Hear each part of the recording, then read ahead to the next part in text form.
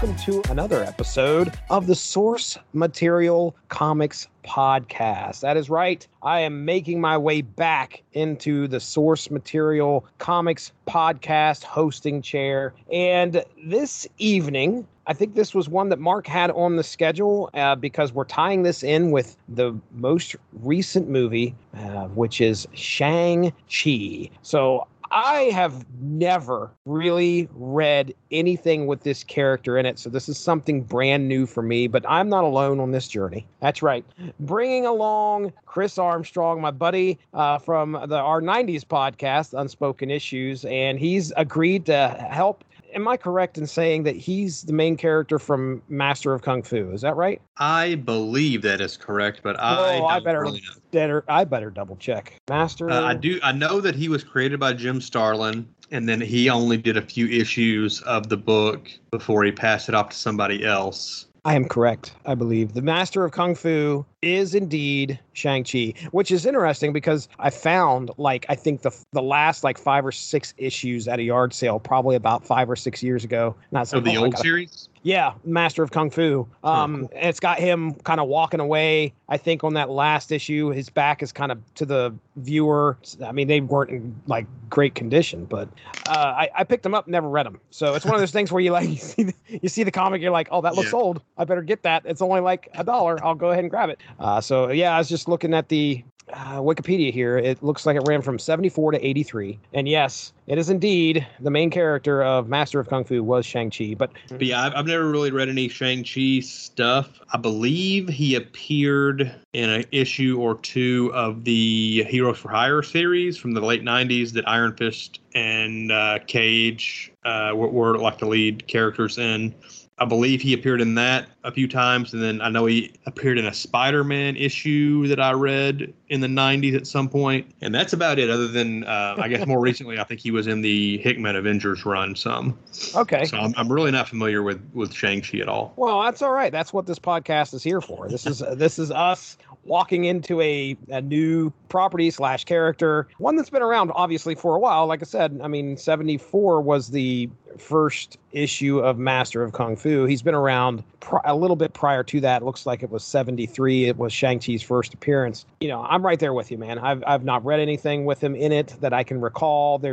When you think of the elite Marvel characters, my goodness, I don't even know if this dude is going to be at the forefront of anybody's mind. Now, that's where movies come in and change that, because if this is a good movie we got coming up, that might change things. Let me switch gears here real quick and just ask you this. Do you or did you watch Kung Fu movies? Not really. My older brother and one of his best friends, they were really into Kung Fu movies in the mid 90s, early to mid 90s. And in the late 90s, early 2000s, they were trying to get me into them a little bit. And I just never really liked them all that much. I was kind of, a subtitle snob. I didn't want to watch any movies I had to read. Yeah, I was and I'm right still there kind with of you that way. I'll watch some stuff that was some foreign films with subtitles occasionally, but not super often. So I've seen some of the big ones like Crouching Tiger, Hidden Dragon, some of the Jet Li movies from the 90s. But what, I've never. What about Jackie Chan?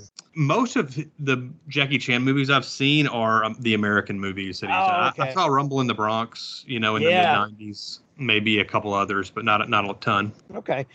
So I don't have any kind of disdain for the genre or anything. I like, I love the John Wick movies and, the Matrix flicks, stuff that have a lot of martial arts style stuff in them, but are kind of different. Definitely influenced by the Kung Fu movies of old. I can remember my first probably exposure to a Kung Fu movie was when I was over at my dad's one weekend, and I walked back into his bedroom, and on his TV he had something that was playing, I think probably on USA in the middle of a Saturday. It may have even been late at night or something like that, and it was definitely some type of a Kung Fu movie. But I was the same way. I was just like, well, I don't really understand what's going on here. The fighting looks cool, but I've never just gravitated to where I needed to find them and watch them. Now, obviously, as I grew older, man, it's funny because I'm in the same boat you are. Rumble in the Bronx. I can remember going to college that first year in '97, and I may have mentioned this on the podcast before. Maybe it was Unspoken Issues, but we had this cable channel up there that showed movies before they were like released to video, and I don't know how or what kind of. That's cool. Yeah, I don't know what kind of. Was it one of those like? Did you guys like had somebody hack into some kind of like? Hotel rooms used to have where you could rent the movies like in that window between theater and home video, like. No, I remember that in the 90s. Because I remember we watched Forrest Gump when I was a kid, when we were on vacation in a hotel, and it wasn't available to rent yet, but it wasn't in theaters anymore either. So there was always like a month or two window where hotels, it seemed like, had some kind of special deal where they could show movies like that. This was an actual channel that I assume like Ohio University created and paid money for in order to offer this. And at that moment, I can remember watching that, really getting a love for the martial arts films, or I should say at least that type of martial arts. The good stuff with Jackie Chan. Yeah. I became a fan. I mean, a lot of his stuff is mixed with some good bit of humor and stunts. I was like, oh, yeah, a lot of stunts. Oh man, watching him do his own stunts and then the gag reel afterwards. Oh, wow. Hey, it's going to be a kind of a new experience for both of us. I know you said you were picking it up. Was there any specific reason why you were picking this book up monthly? Kind of like the last year or so. I don't really like a lot of the stuff Marvel and DC are doing, but I have picked up a lot of like mini series, like the U.S. Agent mini series that Marvel did recently. This Shang-Chi series. There are a couple more that I'm having trouble thinking of off the top of my head. Since I haven't been buying Avengers, for a couple years now. Fantastic Four, I haven't been buying that for a few years now. A lot of the big Marvel books I just don't keep up with as much anymore. So I'll give a chance to some of these smaller like books. And I knew the Shang-Chi movie was coming out, and I knew that was why they were doing this book. So I just kind of took the bait and gave it a shot, and I kind of liked the first issue, so I kept going with it. Okay. All right. Well, before we move on completely from Kung Fu movies, so we have to acknowledge perhaps the greatest Kung Fu movie, Big Trouble in Little China. No doubt about it. Oh my goodness. Did you see my post? Like, I don't know, it was probably like 6 months ago, where I realized that it was John Carpenter that sung that song. Oh yeah. I was like, wait a second. I had no idea. I knew the song, but I had no idea it was John Carpenter and his band. I can't remember the name of the band, but the Coupe de Villes. The Coupe de Villes. That's right. I've got plenty of John Carpenter trivia for you. I know that, dude. I know for sure. I'm trying to I think really I can remember as young as I was, that would play on the USA Network, and I had to stop and watch it. It was one of my favorite martial arts / mystical / when you think about it, it's such a great film when you're taking like some dude who's just like American as all American could be, I mean, he's literally doing a John Wayne impression. Yeah, and they throw him right into the middle of Chinatown, and all this craziness that's going on. So it is a great film. Absolutely, I'll watch it again here probably within the next year or so with my boys. Fun stuff. Well, so the creative team, and I apologize for mispronouncing any names here. Just right up front. Yeah, this is the curse of Appalachia right here, trying to pronounce some of this stuff. But I'm pretty sure I can maybe get the writer right, and that's Gene Luen Yang. Art by, I'm going to go with DK. How's that? DK Rouen, and then Philip Tan, which is the flashback artist. And I could recognize his art immediately. And then colored by Sebastian Chang and lettered by VC's Travis Lanham. This is Shang-Chi, came out in 2020. We're doing the 5 issues. I'm going to do a synopsis here of the first 3. So if you're ready, I'm going to go ahead and jump into it. Go for it. With this being a character that, we're casual fans. We know the name, but we're not deep into the lore of Shang-Chi. There is a lot of lore. That's what I get across in these first 3. We learn a lot about Shang-Chi, where he's come from, what his background is versus all the people that were in his life and where he's at now. So here we go. Issues 1 through 3 of Shang-Chi. That synopsis is right around the corner, but first let me talk about Amazon Music. At the W2M Network, we believe sharing is caring, and what better thing to give than the gift of music. If you head to getamazonmusic.com/W2M Network, you can get a free 30-day trial where you can check out over 70 million songs. That's getamazonmusic.com/W2M Network for that free 30-day trial.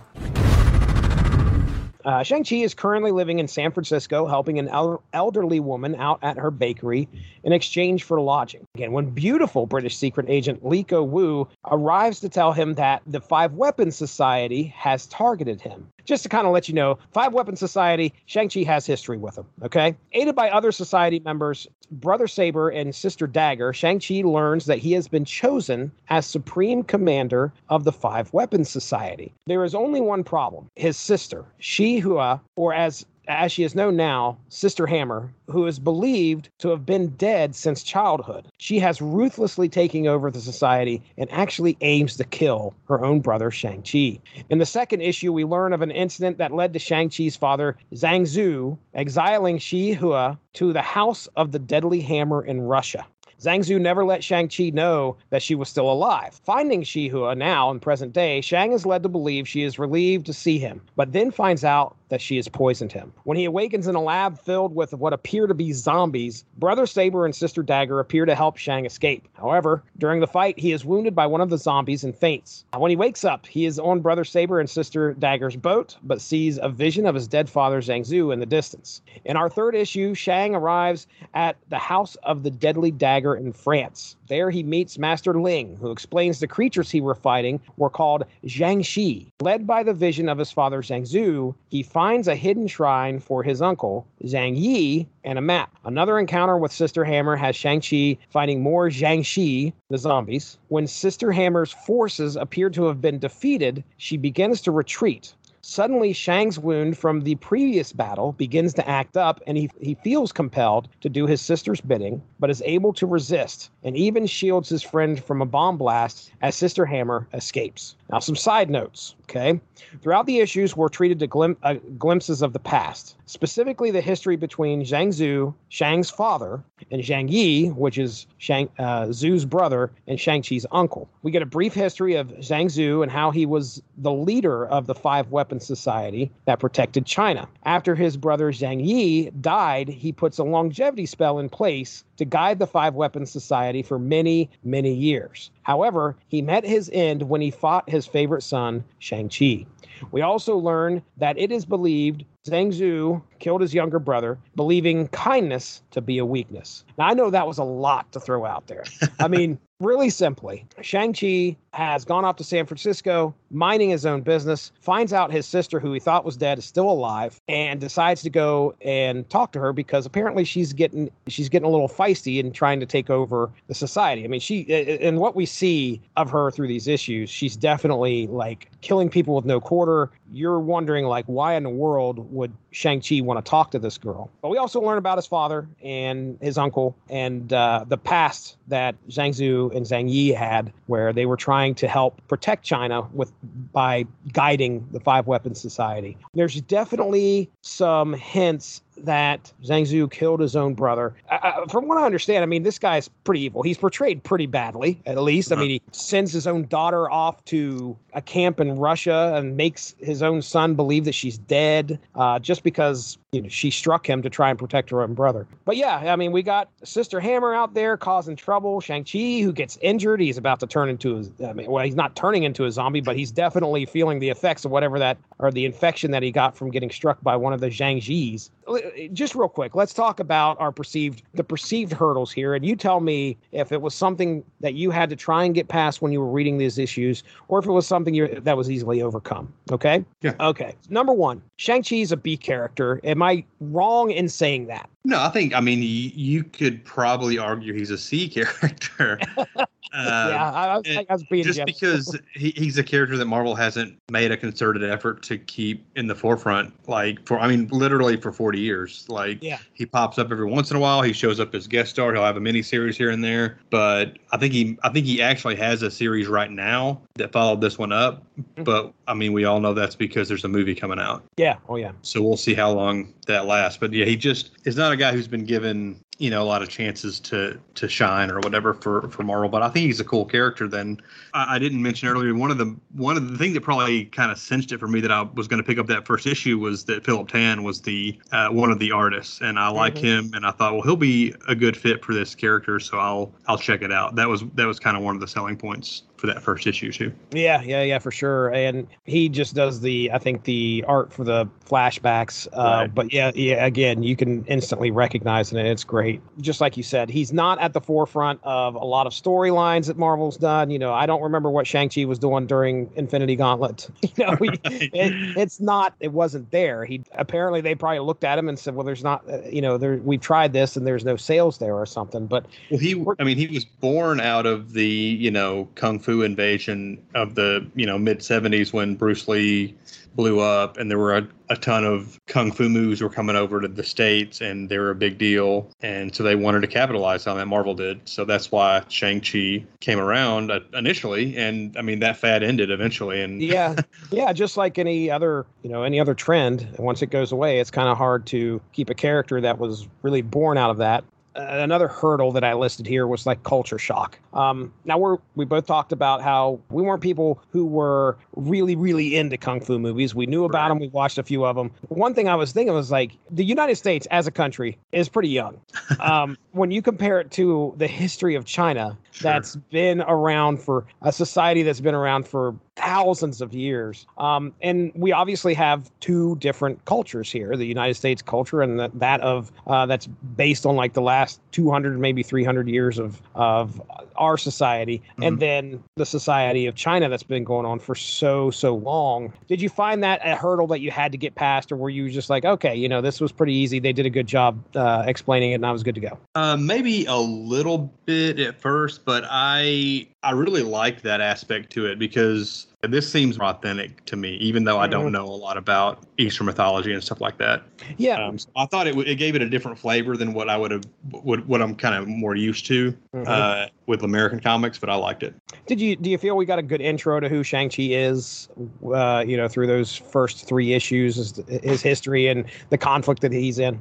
Yeah, I think so. And there was really not many references to like his interactions with other like mainstream superheroes and stuff. They kind of kept it just to Shang-Chi's personal like story, which was cool. Yeah, I agree with you there. I mean, I think after the first issue, like I said, it took me a couple times to read it to completely understand what was going on and who was who. But regardless, in those first 3 issues, I felt I got a good understanding of who Shang-Chi is and what exactly his history was. So I'll agree with you there for sure. What do you think of Sister Hammer? Yeah, she's a good villain. It is something that seems a little tired, like the long lost sibling is actually the villain and all that stuff, but it still works pretty well. I guess it's better than, the former master turns out to be a villain and the student has to go defeat him. So, but yeah, as far as just the character herself, I thought she was a worthy adversary to Shang-Chi, and I didn't have any problems with her. I mean, they did a good job of giving her like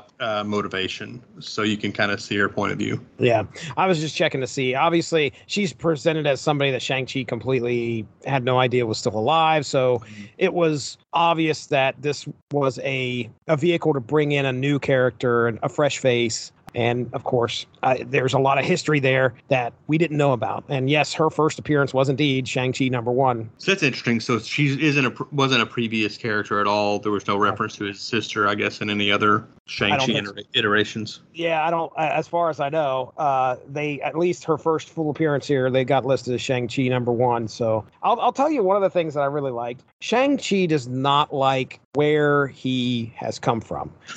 I'm not saying that he doesn't like China. What I'm saying is like he does not like the fact that he was born and brought up into this society of, what was it called? The 5 Weapons Society. Mm-hmm. I know for a fact one time he references it as a cult. Yeah. And you're almost like, well, I don't think you're too far off there, brother. It's kind of right. And at the beginning of this, the Five Weapons Society, I remember Sister Hammer comes in and says to, I can't remember if it's brother Staff or whoever was running the Five Weapons Society at that point. She says, you've done nothing but run this into the ground and created a drug ring. And now it's my time to take it over and take it to the glory that it's supposed to be in. But Shang-Chi's like, I don't want any of that. I don't want to be associated with any of it. And I think that's a really cool dynamic where he's trying to make a life for himself in San Francisco and just does not want anything to do with the Five Weapons Society at all.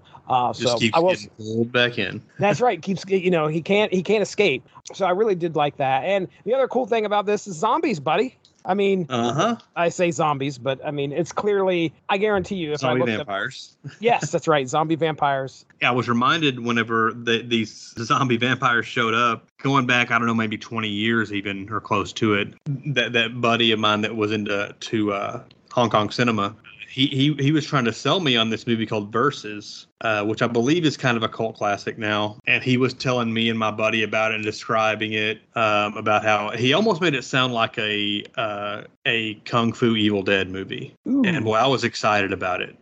And Nice. eventually he brought it over for us to watch, and boy, we were just so disappointed.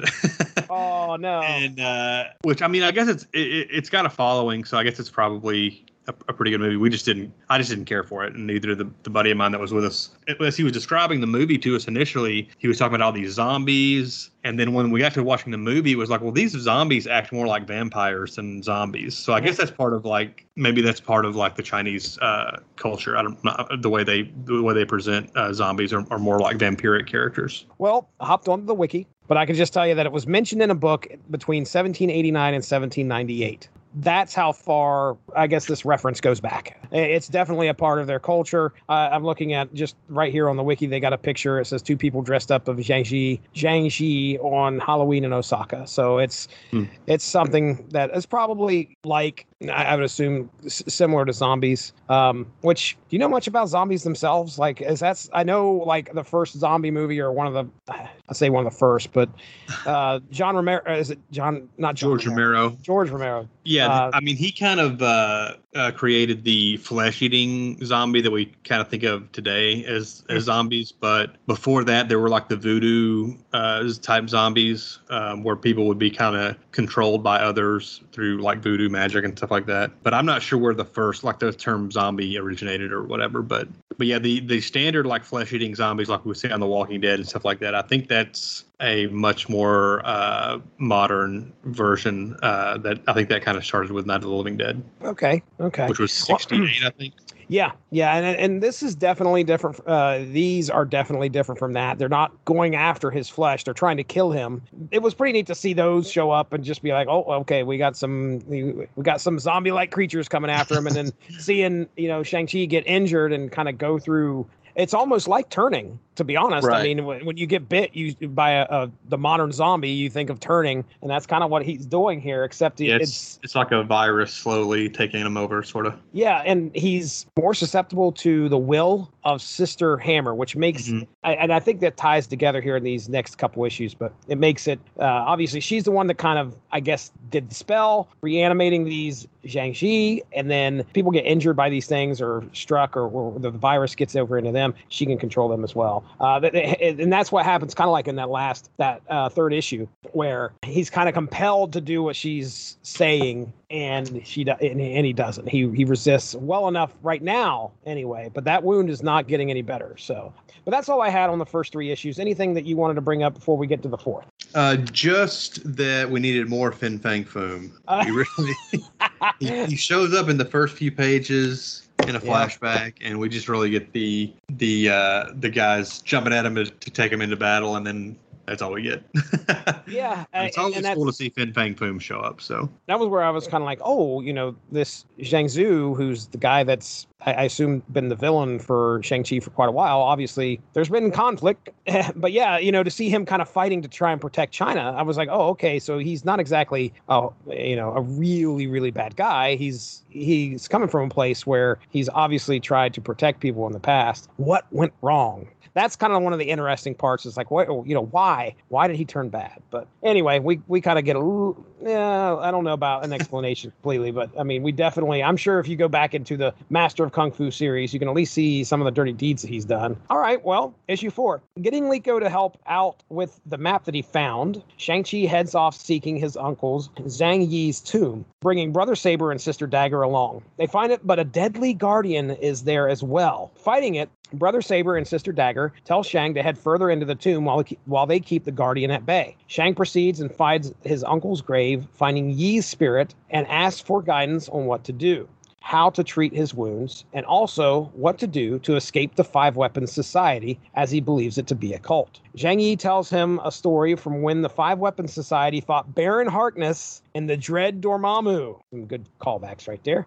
He also twists the story a little, saying that Zhang Zhu chose Zhang Yi to live and was about to sacrifice himself, but just before he could, Zhang Yi sent his spirit into his brother. I think the way that it was portrayed earlier was that Zhang Zhu killed his brother, but that's not the case according to Zhang Yi's spirit. Zhang Yi explains to Shang-Chi that he cannot run from his family, but must find balance or lose his way, like Zhang Zhu did after the battle with Baron Harkness. Back on the path to the tomb, the Guardian shows Brother Saber a vision that Shang will defeat Sister Hammer and then take over commander of the Five Weapons Society, and then the world. Shang returns and helps defeat the Guardian, but the revelation leaves Brother Saber concerned. Meanwhile, MI5 is preparing to confront Sister Hammer, even though Liko has tried to warn them not to. So that is issue 4. We definitely get the evolving story of Zhang Zhu and Zhang Yi as brothers, and if Zhang Zhu's path, what Zhang Zhu's path is on how he becomes, I guess, evil.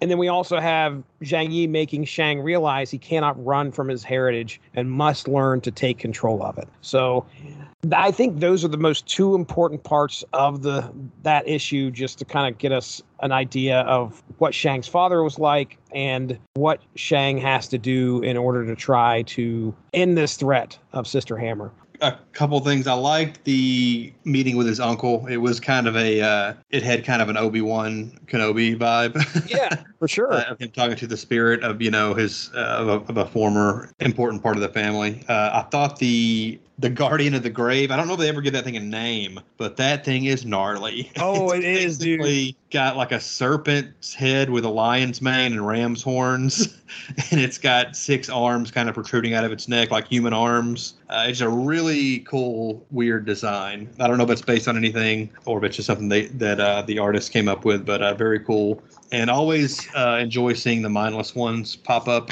in a Marvel comic. Which happens, it seems like every 20 years or so. I see them pop up in something. The mindless ones, help me out here. Are those the Dormammu? Those are like the acolytes of Dormammu there that are like fighting the... I see them there. Yeah, with like the Cyclops red visor, like eyes almost, but they're not, obviously, the visor. I think they probably show up more often than I think, but I know I remember them. The first time I remember seeing them was in an issue of Sleepwalker that was part of like a Darkhawk Sleepwalker crossover where a portal got opened to their dimension and they kind of poured through and they had to fight them off and stuff. I think they're probably more often showing up in Doctor Strange stories because I think Dormammu uses them a lot. Maybe they showed up in the Doctor Strange movie as like kind of like in the background. I have some kind of vague recollection of something like that, but yeah, they definitely are pretty terrifying. For sure. Wow. Okay. All right. In London, Sister Hammer has unleashed the Shang-Chi on the city, and Liko inner soldiers are struggling to stop them. Shang-Chi and friends arrive to turn the tide. When Shang begins to look to confront Sister Hammer, his Shang-Chi wounds begin to take over, and he is losing control. Just then, Sister Hammer shows up to attack him, making him do her bidding. She orders him to destroy the others. Resisting, Shang-Chi discovers how Sister Hammer is creating the Shang-Chi by instilling in them all of the emotion she had as a child when her father banished her, which is, it's really neat how they use her trauma to kind of fuel these zombie-like creatures. That's a neat little trick. Taking the fight to an ethereal plane, which I just put that in there because they definitely weren't fighting. It was like they took it to the mindscape or something. But anyway, taking the fight to an ethereal plane, Shang is finally able to get Xiahua to see her father for what he is now versus what he was to her then. How he is twisted by fear and hate. Finally able to see this, Xiahua appears to release her hatred towards her father, overcoming the unavenged wrongdoing. I remember that being said. The unavenged wrongdoing that powers the zombies, and all of the Shang-Chi collapse. But then Sister Hammer focuses her rage towards Shang-Chi. When Liko shows up, she fires a headshot right for Xiahua, but Shang catches the bullet. Surprised and confused as to why Shang-Chi had saved her, Xiahua runs for a bridge and jumps into the river. Xiahua, Sister Hammer, hops into the river. She's gone. They don't know she's dead. She's obviously disappeared.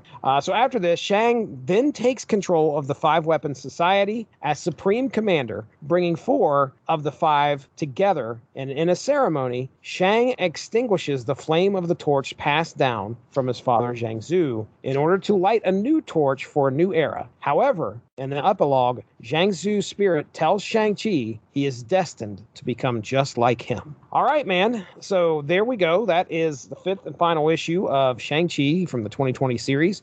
I guess let me first ask you, I mean, what do you think of our resolution for Sister Hammer?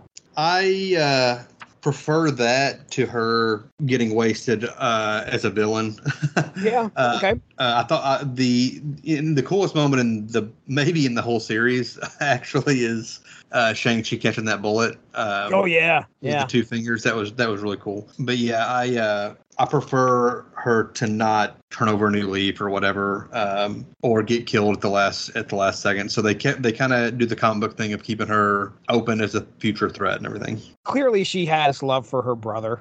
She loves her brother. At least she did at one point. And now, obviously, she has been warped since childhood and feels that she belongs as the leader of this society. But she's definitely got an evil bent to her. Mm-hmm. She's definitely someone that isn't ruling with compassion. She's ruling out of fear and hatred. And they give her enough humanity to make you think like Shang-Chi may still be able to reach her or whatever. Yeah. And I know that I'm going through the 5th issue here. I mean, and I sum this up. So there is a lot that happens, specifically where Shang makes Xiahua, his sister, realize that, look, you have nothing to be afraid of. This guy should have no hold over you. He's dead and gone. And of course, that's enough for her to reconcile what happened. But boy, does that make her mad. And they really hint to like, oh, okay, well, she's coming around. She's obviously really sorry. And then she just straight up goes after Shang-Chi and tries to kill him. But, it's a good, I agree with you. It's a good resolution. The fact we leave her out there as a potential villain for the future, if she wanted to become one, or possibly an ally. You never know. Shang saved her life. I think that she's just got a lot of stuff to work through. A lot of stuff to work through. How about the premonition or the prophecy of Shang-Chi possibly becoming evil? What do you think of that? I mean, does that feel, I almost want to say it feels too tropey. For me, it wasn't surprising. What about you? I just saw this last page. Oh, yeah? The epilogue, is that what you're talking about? Yeah. Yeah, I don't think because there's a letters page before that. Yep. So yeah, I'm just now seeing that. That's cool. Yeah, me. It gives him something else to worry about, sort of. Yeah. I give you the floor for anything left unsaid about these 5 issues. I mean, I know we rocketed through them, but it was a good read in my opinion. I had a good time. I have a way better understanding of who Shang-Chi is and where he's come from and what's in front of him right now. So that much I appreciate. As a casual fan of Marvel Comics, I knew who Shang-Chi was. Now I definitely can tell you if somebody comes up to me and goes, hey, what do you think? Which most likely will be my daughter. She'll be like, oh, that Shang-Chi movie looks cool. Well, let me tell you what I read. That's pretty much what I'll do. But if somebody ever came up to me and asked me about Shang-Chi, I feel like I'd have at least a little bit better ground to stand on than I did before. for. Yeah, I mean, I liked it. I didn't love it, but I liked it. I think Shang-Chi is a really cool character, and I want to see him more often. So I'll probably check out the ongoing series he's got going now. I haven't yet, but I plan to, because I'd like to see him stay kind of prominent in the comic book world as well as the films, the MCU. And it's I think he's kind of been underused over the years. I think because Marvel doesn't know what to do with him, maybe because they think he's just not popular enough to sustain his own, book or whatever. But I like this enough to keep going and see where the writer Yang takes the character from here. Okay. Well, what do you think about the movie, man? Are you excited about the movie? Yeah, the movie is interesting. It's going to be an interesting, I guess, test for Marvel, because unless you consider Black Widow a failure because of the whole Disney Plus thing, I think that hurt its box office. It had a big drop off after its opening weekend and all that stuff. But I mean, I kind of attribute that to the fact that people can watch it at home, and oh yeah, I think that really ate into the box office numbers. But yeah, Shang-Chi is a character nobody in the general public really knows who he is or anything about him. There's no, Nick Fury is not apparently in this movie. None of the other characters are, or at least are not in the trailers. So it's really going to be kind of a test for the branding, I guess, of the MCU. I think it looks really cool. I think the trailers have been impressive. Seeing a Marvel movie that's also, a kung fu flick, that's really interesting to me. So I'm hopeful that it's going to take off. Yeah, I don't want to be skeptical, because skeptical was me for Guardians of the Galaxy.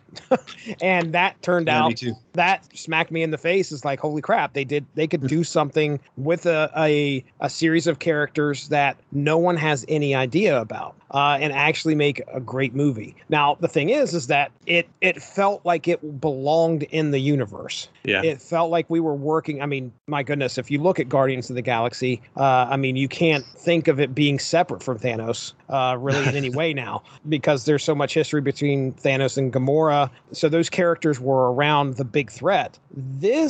It definitely feels more apart from what we've got. Now, I'll tell you, if they wanted to make this movie something that I would be absolutely into 100%, you've got to pepper in some of the established characters. Sure. Or at least, make it feel like it belongs and not completely on its own. I'm hoping that's what I get. I want to see something that makes me go, okay, well, this belongs in here. There's a reason for this movie. That was one of the things I kind of had an issue with Black Panther, which I liked. The movie was great. I liked it a lot.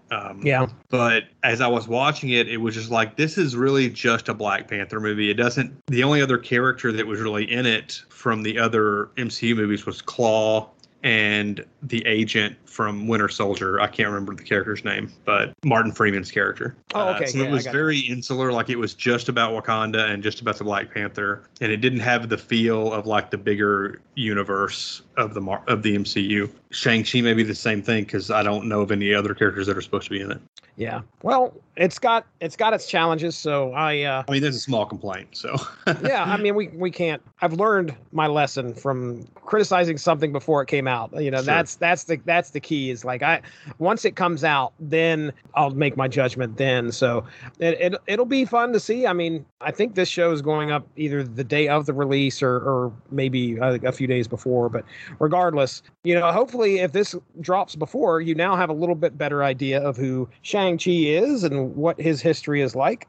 So we appreciate you taking us along on the journey there in your ear holes or whatever.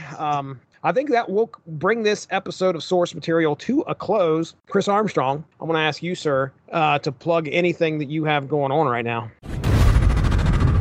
Did someone say plugs? This would be a good time to plug a sponsor for the W2M network, and that is Grammarly. For you, the listeners of Source Material, Grammarly is offering a free download of the Grammarly software. Grammarly's AI-powered products help people communicate more effectively. Grammarly helps you write mistake-free on Gmail, Facebook, Twitter, LinkedIn, and nearly anywhere else you write on the web. Grammarly corrects hundreds of grammar, punctuation, and spelling mistakes while also catching contextual errors, improving your vocabulary vocabulary and suggesting style improvements. To download Grammarly today, go to getgrammarly.com/W2M Network. Again, that's getgrammarly.com/W2M Network to download Grammarly for free. You can follow me on Twitter and Instagram at BrodyMan34. That's pretty much it. All right. Well, I know of a couple things you and I have been doing, and that is definitely the Unspoken Issues Comics podcast. Man, did we have a good time talking to Ron Friends. I mean, that was awesome. That all credit lies at Chris Armstrong's feet for that one. He's the guy that reached out to him and brought him on to the show. Folks, if you are a Marvel Comics fan, if you like the new universe, there's some stuff in that podcast for you. If you like Thunderstrike, trust me, check out that podcast where Chris and I have the opportunity to sit down and talk to Ron Friends about Thunderstrike. It was a lot of fun. This time when this releases, I believe we will have our Unspoken Issues of Rocko's Modern Life #7 and Duckman #5. It's a twofer, folks. Two wonderful podcasts for the price of one. Keep an eye out for our upcoming episode of Tripped Up Trivia that Alexis Hana and myself host. That will be, if you like to play trivia, you can hear us and usually about 4 other guests get on there and have a good time playing some trivia. We are expecting to be releasing a episode on toys in August, and then I think our good buddy Jason Teasley, he's going to be dropping an NFL trivia. So that's going to be a lot of fun. And Chris Armstrong participates or is planning on participating in the October one. At least I think so, unless things have changed. We got a horror-themed episode. I'm down. He is down. All right. Well, for Chris Armstrong, I'm Jesse Starcher. Thanks for joining us for Source Material. We will be talking to you soon. Have a good one. Bye-bye.